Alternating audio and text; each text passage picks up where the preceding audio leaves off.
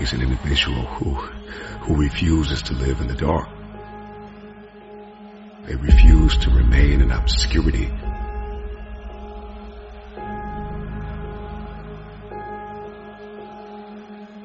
When you get tired of being coined the loser, being coined not enough, being overlooked and undervalued and underpaid, you gotta get tired of that. When you get tired, that's when you win.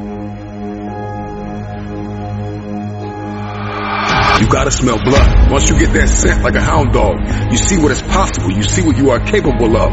In the face of adversity, in the face of challenges, in the face of everybody that says you are not enough, you're not tall enough, you're not big enough, you're not wide enough, you're not fast enough.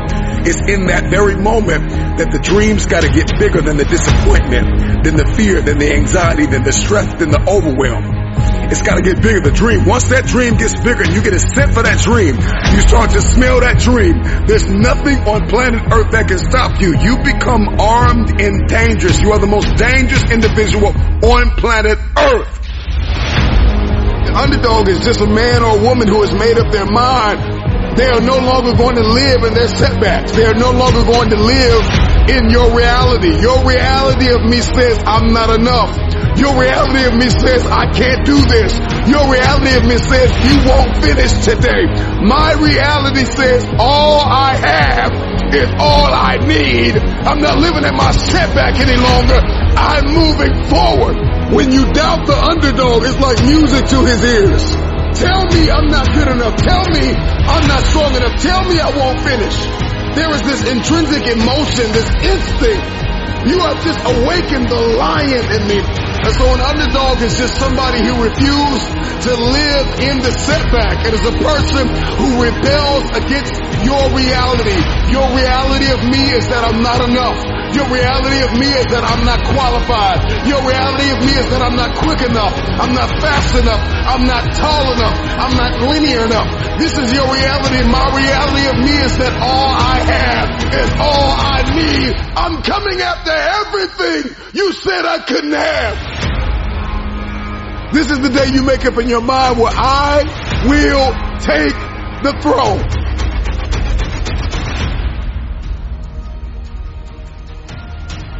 Ruiz is staggered and an uppercut, trying to hold on, strafing right.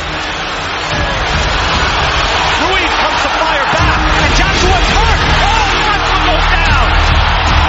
Andy Ruiz caught him with a sharp left hook. Joshua's hurt. 6, 7. He is still on shaky legs, Brian, and there is 40-plus seconds left in this round. These are the most important 40 seconds of Andy Ruiz's career. He has a hurt champion in front of him. The crowd is stunned. And I don't think Anthony Joshua thought Andy Ruiz would be able to stand up to that assault. Sergio, how often do you see after you have a knockdown, you figure, all right, let me finish this guy off, and then you're the one in danger? Both men down, but I think Joshua took the worst of it. Both men are wary. But Sergio, you thought this was a big stand, and now here comes Ruiz. Has Joshua hurt in the corner? Joshua is hurt. He's staggered, and he goes down again. That's a knockdown. Joshua's been down twice. 5, 6, 7, 8. And I just feel so good, man. This is what I've been dreaming about. This is what I've been working hard for. And I can't believe I just made my dreams come true. When did you realize, Andy, that you could take his power? You took that big shot, but you kept moving forward. Just like against Dimitrenko, you kept moving forward. Because of the Mexican warrior that I am. I got that Mexican blood in me. So talking about the Mexican style, I just proved it. I just made history, baby, for Mexico. You are the first Mexican-American heavyweight champion. What does that mean to you? It means everything, man. This is what I've been dreaming about since I was 6 years old. If it wasn't for my dad, I wouldn't be here. Listen, let me say, can we have a round of applause for Andy Ruiz, the new heavyweight champion? Listen. Big respect, Andy. Big respect, man. Big respect. And through the magic of television, joining us now is the new heavyweight champion of the world, Andy Ruiz.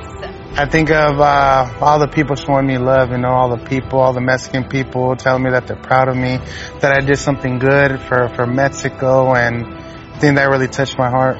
Not only for Mexico, you know, and I gotta say this, I think you touched a lot of people, including myself, you know, getting that victory, the way you did it, you know, a lot of people doubted you. The only person that believed in you was yourself.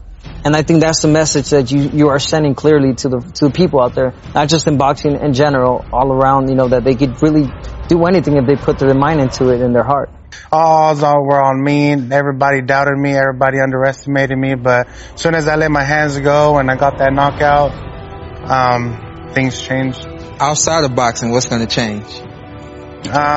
Just helping my family, you know, helping my family, my mother, my brother, my sister, my kids, of course, and just remain humble. That's the main thing. Remain humble and be hungry. I'm not satisfied of what I won.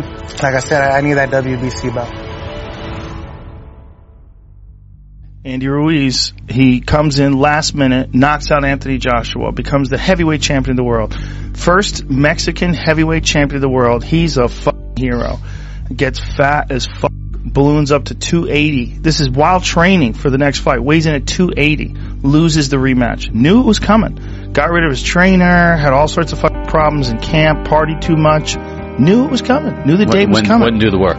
Wouldn't do the work. Just was living the lifestyle. Just got too wrapped up in the fact that he was the champ and too wrapped up in partying. And next thing you know, he lost the title. And now, you know, he's faced with this very difficult task of trying to get a fight for the title now, because he's a dangerous fighter still.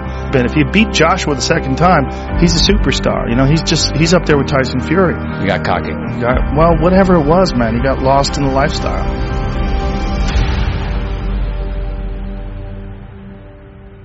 If you're listening to me right now and you've been an underdog in your relationships, if you've been an underdog in the weight room, if you've been an underdog in life, if you've been an underdog financially, maybe you were misunderstood and you were overlooked and you were undervalued and you were mishandled and misguided. I'm talking to that person that is acquainted with pain. I'm talking to that person that knows what it's like to come from nothing. And so you literally have nothing to lose. And the only thing that's in your hand is a dream. The only thing that's in your head is, I have what it takes to get to the top of that hill. Because I am not the wolf on the hill. I am the wolf climbing the hill. I have nothing to lose.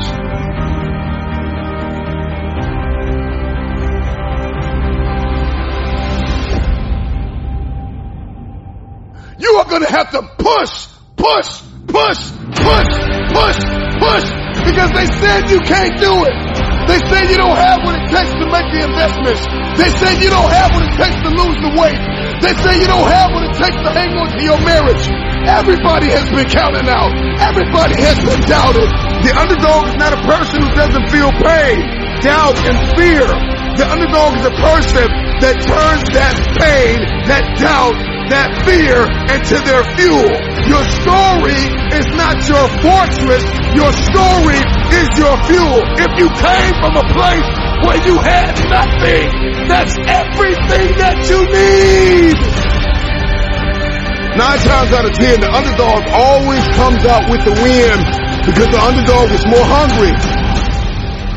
The wolf that is on the hill is never as hungry as the wolf that is climbing the hill. The underdog is still trying to prove himself. The underdog is still trying to tell the world, I can do this.